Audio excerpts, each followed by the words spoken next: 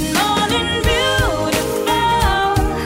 I know it's gonna be a good morning, beautiful. When you're waking up with me, it's gonna be a good morning, beautiful. Hi there, this is Donna Carter, and you're listening to Grow on the Go. Today I have a special guest with me, and I've been so excited about doing this podcast. Her name is Artis Worsley. Welcome, Artis. Thank you. It's good to be here. Good. And Artis, we've known of each other. We haven't known each other well, but we've known of each other for many, many, many, many years. I grew up in the church that Artis and Pat came home to because they've been missionaries for most of their adult lives, right? Right. So I would like you to just explain to me what your call to missions looked like, because for everybody it's a little bit different. Well, for me, it began when a cousin of my mom's was staying with us when I was 3 years old. She was preparing to go to the mission field to Nigeria. So she spent 3 months with us while she prepared to go overseas. And I fell in love with her. She was my hero. So after that, anytime anybody asked me, what are you going to be when you grow up? I'm going to be a missionary like Cousin Tilly. And I kept that desire. And of course, her coming home, seeing her pictures, hearing her stories just fired that desire in me. And I thought that was the reason I was a missionary. And it wasn't until my second home assignment, I was speaking at the ladies' afternoon prayer group, and Mom was there. And after we were driving home, she said, "That's not why you're a missionary." I said, "No." She said, "No." She said, "I wanted to be a missionary, and I couldn't because of growing up during the Depression, had to quit school early." So she said, "I promised God that my first child would be a missionary in my place." Wow. Not knowing that I would be her only daughter. And so when she got married, she told Dad that, and their commitment. So only child or only daughter? Only daughter. Okay. 3 brothers behind me. Oh, wow. I was the first. But you were still the first child. Yeah. So over the years, Mom and Dad prayed that I would be a missionary. So it was really their commitment that pushed my commitment. And so then when Pat and I got married, well, even before that, my idea of being a missionary, I was going to be single, I was going to be a doctor, and I was going to work with leprosy patients. So it turned out a little differently. Very different. So when Pat and I started dating, we did commit ourselves together as missionaries. And then when we got married, we recommitted ourselves to that direction, never knowing it was going to take 14 years before we'd actually be on the mission field. Okay, so that's how we got there. So why 14 years? I know. We started out, of course, we got married, we dated for a long time, and then we got married, went to Bible college thinking we'd go Pat for 3 years, me for 2 years. My 2 years stayed 2 years. Pat's extended to 6 years. So he ended up going through 2 years Bible college, 2.5 years of university to complete an arts degree, and then 2 years in seminary to complete a master's degree. Wow. And then 2 years home service. Right. So, yeah. And so you're missionaries with the Christian Missionary Alliance. That's correct. Yeah. And it's not easy to be an Alliance missionary. Well, they've got some pretty stringent tapes to go through. Very stringent. But from what I understand, Alliance missionaries have one of the lowest dropout rates of any mission in the world. Yeah. And so they make it really hard so that if you get there, that's what you want. Yeah. And I think probably the biggest dropout is during that first 5 years or 4 years, because everything is so different when I'm leading into your next question. Yeah, once you're on the field. Yeah. Yes, and is this true? I've heard this, that if you drop out during your first term with the Alliance, you have to pay back. I don't know, because I didn't do it. You didn't drop out. So I don't know. Well, I think I've been told that, and I have some friends who are sort of more my vintage. You and Pat have just retired. You're a little older. Who, she said to me, if that weren't the case, I would have gone back. I hated it. Yeah. But they ended up having a long missionary career as well. Well, I think during that first few years, everybody goes through, at least a lot of women, maybe not all the men, but women especially, go through the place where they wonder, what am I doing here? Is this really where I should be? It hit me about Christmas. We went out in end of August, and Christmas, it hit me. And I said to Pat, what am I doing here? And then partly because I'm a nurse, and all of these children that I was trying to treat were dying because I didn't know what I was dealing with. I didn't have the equipment.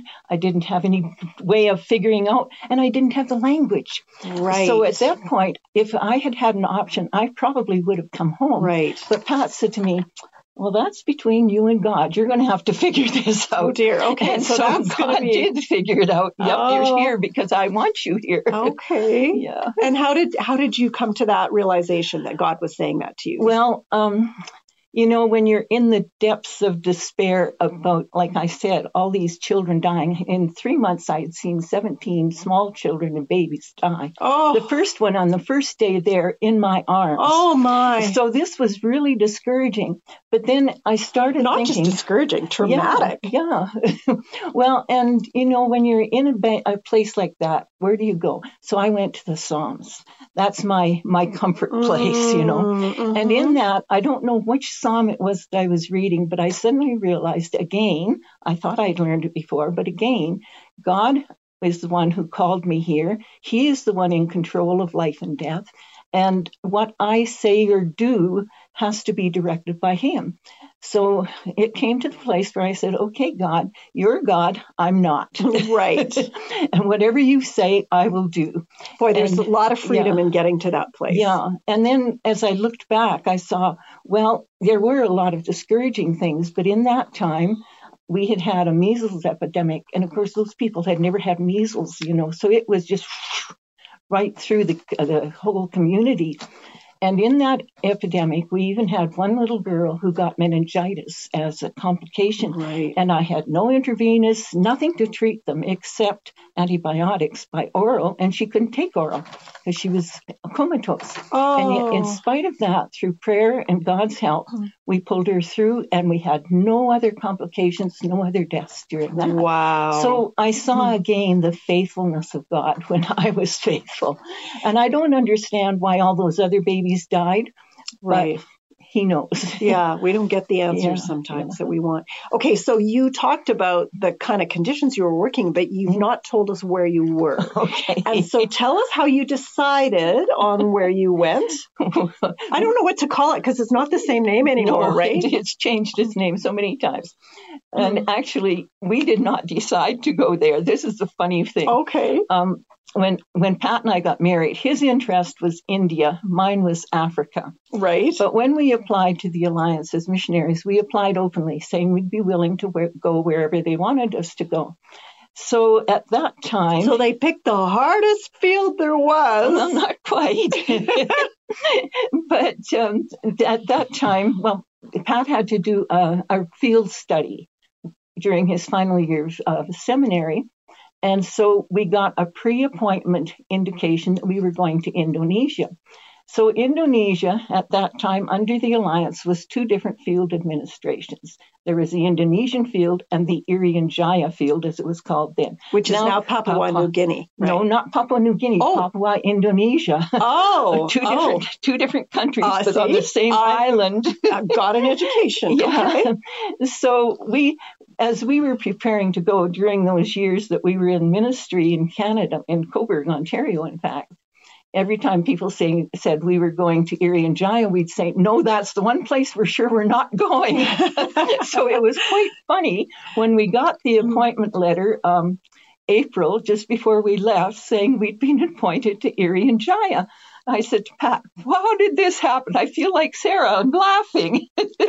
So a few years later, when we came home our first time, and I was talking to the director of missions at that time, who was from New York, I said, how did they send us to Irian Jaya? Because at the same time, two other couples went to the other part of Indonesia, and we traveled together. He said, well, it's because you're a nurse. And if he knew how little nursing I did, it was hilarious. But I think God really wanted us there. It was an exciting place to be during the time we were there. So, yeah. So tell me a little bit about what the conditions were like there when you arrived. Well, very different. There were a lot of things I had to learn to do differently. just to start with, travel, of course, the only way we could get in and out of where we lived was by small mission aviation aircraft. Okay. Cessna 180 or a tiny little plane. Tiny, yeah. So, and it was at least an hour to the coast one direction, 2 hours to the coast the other direction, depending which way we went. So that was the first thing that was really different. The second thing was the people were very different. We got there, we couldn't understand a word that they said. Nobody knew English. And dressed very differently. Was anybody clothed? Well, in their kind of clothing, yes. Sure, of course. The ladies in their grass skirts and net bags, and the men in their gourds. And you learned what it really meant when somebody said, I was scared out of my gourd. And it must have been hard. Like, where do you even look when you're talking to people? Well, you look at their faces. Yeah, of course. But the thing was, I mean, what really hit me right away was how dirty they were, because they had in their cultural lore that to bathe was inviting disease. So they didn't get wet unless they got caught in a rainstorm. So I remember thinking and the other thing was, not all of the landing strips were flat. We had uphill landing strips. So that was an interesting experience. Wow, no kidding. But I remember the first time we landed at this place where we were going to study language. It's very hilly, right? Very mountainous. Yeah. So I looked out and I thought, God, how can I love all these dirty people? But as I got to know them, I did love them. But that was the first thing that was different. Second thing was cook on a wood stove. I'd never done that before. Use a kerosene refrigerator, a gasoline-operated wringer washing machine. So no electricity. Oh, just a little bit. Okay. The first day we were there, the single ladies who were there said to us, now the generator will come on about 5:30 and we'll have electricity from then until about 9:30. And then in the morning or in the evening? In the evening, okay. It's dark by 5:30. Oh, okay. So I said, and then what do you do after 9:30? You go to bed. I'm coming from Canada where we stay up late. Right. No, you go to bed because you have to be up at 5 o'clock the next morning to give reports to pilots on what the weather's like. So that was very different for me. What else was different? Oh, the insects, cockroaches, 2 to 2.5 inches long. So that's 5 to 8 centimeters. Oh, that's terrifying. Spiders as big as tarantulas, and some of them looked like tarantulas. What else was different? Oh, like everything. Yeah, I'm just trying to think if I had anything I'm sure else. Your food would have been so different. Well, actually, food wasn't as different as it could have been because the local diet was just sweet potatoes, morning, noon, and night. Ooh. But there were other things available. And when we first went out, they did a lot of ordering from Australia. Okay. So we could get a lot of things in canned, like canned wieners, canned cheese, canned butter, canned oatmeal, everything in cans, which was safe because the rats couldn't get into them so easily. Ooh, but we could buy flour and a lot of those things. But, the other thing that was not available was toilet paper. We had to take all our toilet paper with us. Could you imagine 4 years worth of toilet paper? No, we buy our toilet paper at Costco, so we're used to big quantities. But 4 years? 4 years? And how do you even figure that out? Well, we did pretty well. We took one whole 45-gallon drum of toilet paper. Right. We had it packed around other things, but by the time we emptied it all out, it was one drum. And that lasted us until I think about 3 months before we were to come back on home assignment. And by that time, we could actually buy it. It was like crepe paper, but it was toilet paper. It was available. There was something. Yeah, okay. So that was one of the things that was very different. Just the whole aspect of life. Life took longer, because you're cooking on wood stove, takes longer to heat up anything. Sure. And you make everything from scratch. All my bread I had to bake by myself. And, anything we wanted, we had to make. Right. Even granola. If I wanted granola, I made it. You made it, yeah. Right. So that was a lot of time consuming. So what kind of changes did you see over the years you were there? Okay, big changes, yeah. By the time we left, there were at least 6 supermarkets in Jayapura. the capital city that we could order from or buy from. And so how far away was that? Well, that was 2 hours flying time. But by that time, we were living in Jayapura. Okay. Yeah, and when we lived there, we had electricity all day long, unless there was a blackout. Right, which happens a lot in the developing world. Yeah. And when we lived interior, of course, all our water came from rainwater.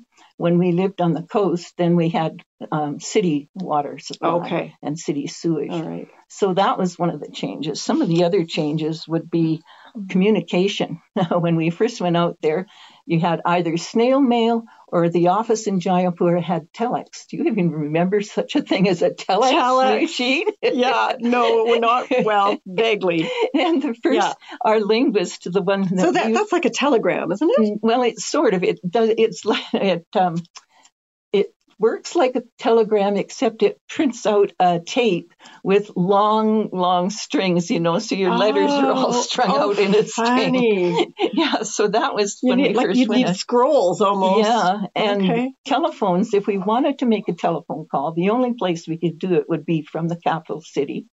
And you called the operator, gave them your number, and then you hung up and waited until they called you back half an hour, an hour later. If you had parents who were elderly or whatever, or something awful happened, you might not find out about it for 6 months. Well, it wasn't weeks, anyway. Telex would get it there faster. Okay. What was it like raising your son in that kind of a place? Well, the pros of that was that he had a lot of freedom. He was the only white child in the village where we lived, in both the villages that we lived in, until he was almost 12, I think. And by that time, another family with younger children had moved in. So he had a lot of freedom. He'd go out. Everybody knew who Rob was. And of course, one would think he looked a little different from everyone and all I'd have to do if I wanted him, I'd just go out the back door and holler, Rob, and somebody would hear me and go and find him for me. Amazing. So he had a lot of freedom. There was a small hospital in the village that we lived most of our time in, an Indonesian hospital, and the Indonesian doctor had become good friends of ours. He was the only other English-speaking person around that we could communicate with. And so he let Rob come into the operating room when he was doing sewing up lacerations and things like that. So he had a lot of freedom. That was one big pro for him. Mm-hmm. Another thing was the opportunity to gain a different worldview and value system, because here we're pretty focused on individual rights and things that make us happy or content, not so much for the other people. But the community in the rest of the world is very people-oriented, not purpose or task-oriented, but people-oriented. Right. So he grew up with that. And to this day, he never has a stranger. It's just a friend he hasn't met yet. Right. He can talk to anybody. Right. And so that's a big pro for him. Learning 3 languages by the time he was 5 years old. Wow. And being fluent in them for his age. Yes. That's another big pro for him. No kidding. The con was the fact that he had to go away to boarding school. And that wasn't all bad. It was harder on us probably at first than it was on him. Yes. He looked forward to it because that's where all his friends were. Sure. And of course, being the only white kid in the village, he was a little king and he could have developed a tyrant mentality. Yeah. But getting back to the boarding school, everybody's like that. So I've got to get along with all these other little kings. Right. Other little kings. So that was good for him. Mm-hmm. The other thing was that, he expressed it best. When we came home after he graduated from high school, he spent 2 weeks at Camp Camisol as a junior counselor. He'd never been able to go as a kid, but he went there as a junior counselor. We came home and he said, Mom, people often feel sorry for me because I had to go to boarding school. But he said, I always knew you and Dad loved me. I always had teachers who took a real interest in me. And he said, except for 1 year, I had really good dorm parents. He said, some of those kids at camp don't know if anybody loves them. He said, they're worse off than I ever was. Right. So he had that attitude. So it was sort of a pro and sort of a con for him. Right. The other thing was losing contact with family, blood family. Because when you're away for 4 years at a time, especially in a culture that is so far removed from North American culture, it's really hard to connect with family when you come back, and especially nieces and nephews. Yeah, because they just don't get your life. They know me. We know them. And we've had some good times together, but it's not the same as the kids that were on the field when we were there. We can connect with them any place. Yeah. It's like we were family immediately. Yeah. So that was the big hot thing. And then I didn't realize that probably the biggest sacrifice was my mom and dad with the grandson, because they did not really know him. Now that I'm a grandma and my kids and grandkids are far away, I realize how hard it is. Yeah. Oh, I can't imagine that either. So those were some of the challenges. That and that grandparents are some of the is one of the big things that keeps couples from going to the field, because they don't want to lose touch with their grandchildren. Yeah. Okay, so tell me just briefly, because we have so much we could talk about, and I really want to get to some of these deeper things, but not that this isn't deep, but how did your relationship with your husband grow as you served so far from home? Well, like I said, for many of the years we served together, we were the only English-speaking people in the community. And I'm sure you did eventually learn the language. We actually did, but when experiences are so very different, it's harder sometimes to build relationships. Yes, absolutely. But because of that, Pat and I became very dependent on each other, for not only for emotional support and just for friendship, doing things together, having fun together. And that's very important to laugh together. But also as spiritually challenging each other, because we each had ministry. Some things that we were doing together, we were always a team, but some things that we would do separately, like I did a lot of writing of Bible lessons for women, Sunday school lessons, those kinds of things. So Pat wasn't so much involved in that, but he was the one who was saying, well, what did you come up with for a lesson from this? What's the application for this? So we worked off of each other. I prodded him on the language because I acquired languages easier than he does.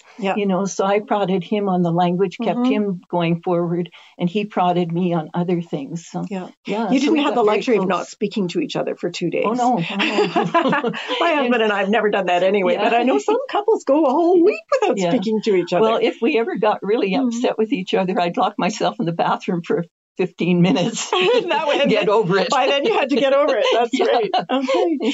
So how did your relationship with God grow as a result of being in this place that was so strange to you? Yeah. Well, again, God was the only place I could turn, in times of trouble, in times of challenge. Where else do you go except to God? But I think the biggest the biggest change in my relationship, growing up in the church as a kid, I never really understood what sin was. And this is strange to say, that it took me 35, 40 years before I realized what it really was, because all the years I'd grown up, I thought, I don't do this and I don't do that. I don't do this. I'm not guilty of that. And I remember reading, Jesus saying, to whom much has been forgiven, much love will be shown. The person who's been forgiven much will show much love. That's how it goes. And I thought, well, I don't really understand this because I haven't done these things. And it wasn't until, like I say, I was in my 40s when I realized wanting to control my own life was my sin. And I like to be in control. I like to direct things, and over and over, God had to teach me, you're not in control. There are things that are most things are out of our control, so sometimes we just don't know it. Right. We think we're in control. Yeah, you're right. But like those babies dying, I had no control over that. Pat being gone for 3 days and I'm not sure where he is. I had no control over that. Now I can either worry and stew about it or hand it over to God. And so that became a turning point in my relationship with God, to realize that wanting my own will and not saying your will be done, that was my sin that had to be dealt with. And then accept his direction and submit to his leadership. So, that was my big change. That's so good. What miracles did you see or experience? Well, we had one lady, I'll tell you this one story because it stands out. A lady had fallen into asleep by the fire. Their fires are on the floor of their houses, and she'd fallen asleep by the fire, rolled over, and burned her foot so badly that the bone could be seen. Oh, my goodness. Okay, I know the rest. Okay. And the artist just lost her notes, but she doesn't need them anyway. And so she wasn't in the same village as I was. Another missionary was there, and she called me about this. And I did go over and see the woman. And I said, well, the only thing that can be done. The pain she was in. Yeah. Well, actually, it burned so badly that the nerves were burned too. Yeah. And so I said, the only thing that can be done is her come back to my village where the doctor is and have that foot amputated. She said, no, I can't do that. I don't have the money. I said, well, we could help you. She said, no, I'm going to trust God to take care of it. Well, 2 weeks later. She was a believer at this point. She was a believer, yeah. 2 weeks later, my friend Elfrida Taves van der Bijl had gone to that village, and she called me up on the radio, and she said, Artis, you won't believe this. That woman's foot is gone, and it's like a perfectly amputated stunt. That was God's doing. It just fell off. It just came off. God amputated it. Yeah. Wow. And she said it looked, the skin was underneath, just like a perfect stump. Surgery. Wow. So that's one miracle. I just wonder why God didn't, restore the foot. But I guess we don't get to ask those questions, do we? Well, that's pretty amazing. What's one thing God taught you over your life that you never want to forget? Well, God is God, and I'm not. That's a big thing. Yeah, that is a big one. I guess the big thing is that he's totally trustworthy. Mm-hmm. Sometimes people doubt, is God really listening to me? I remember when Rob was 19 and we were back in Indonesia and he was here in North America, and we lost touch with him for 3 months. Didn't know where he was, what he was doing. And of course, as a mom, you start thinking, is he into drugs? Is he into this? That? Right. But finally he did call. But during that time, I relied on God. I said, God, he's your son. He's yours more than he's mine. Yes. And I trust you. And eventually Rob called us, and he'd just been visiting friends. So good. But, so that's the second thing that I would say God really taught me. And then that he never fails. His love never fails, but he never fails in his faithfulness. His mercies are new every morning, like Jeremiah said. Yeah. Beautiful. So those are the things God's taught me over my life. We only have a few more seconds, sadly, but I would like to know what one scripture has been the most meaningful to you over the course of your life. Well, it's hard to pick one, right? It is hard to pick one. I suppose I could say John 3:16 because that's a very important one. But I think maybe the best one that I would have is Joshua 1:8. Have I not commanded you? Be strong and courageous. Do not be afraid. Do not be discouraged. For the Lord your God will be with you wherever you go. That's my. That's beautiful. And where you went, wherever you went, was a kind of scary place in many ways. Well, and going through an airplane accident, that was kind of scary. Oh, no kidding. Yeah. And so I just want to say to our listeners, whatever you're going through right now, and wherever you feel God is leading you, remember Artis' story, and remember that scripture, that wherever you go, God will be your strength. Yeah. Oh, so good, Artis. Thank you so much for joining me today. I want to remind our listeners to subscribe on your favorite app, including Apple Podcasts, Spotify, or iHeartRadio, or listen anytime using the Joy Radio app. I'm Donna Carter, and this is Grow on the Go. Thanks for listening to Grow on the Go. Share this episode on social media and find more great programs at faithstrongtoday.com.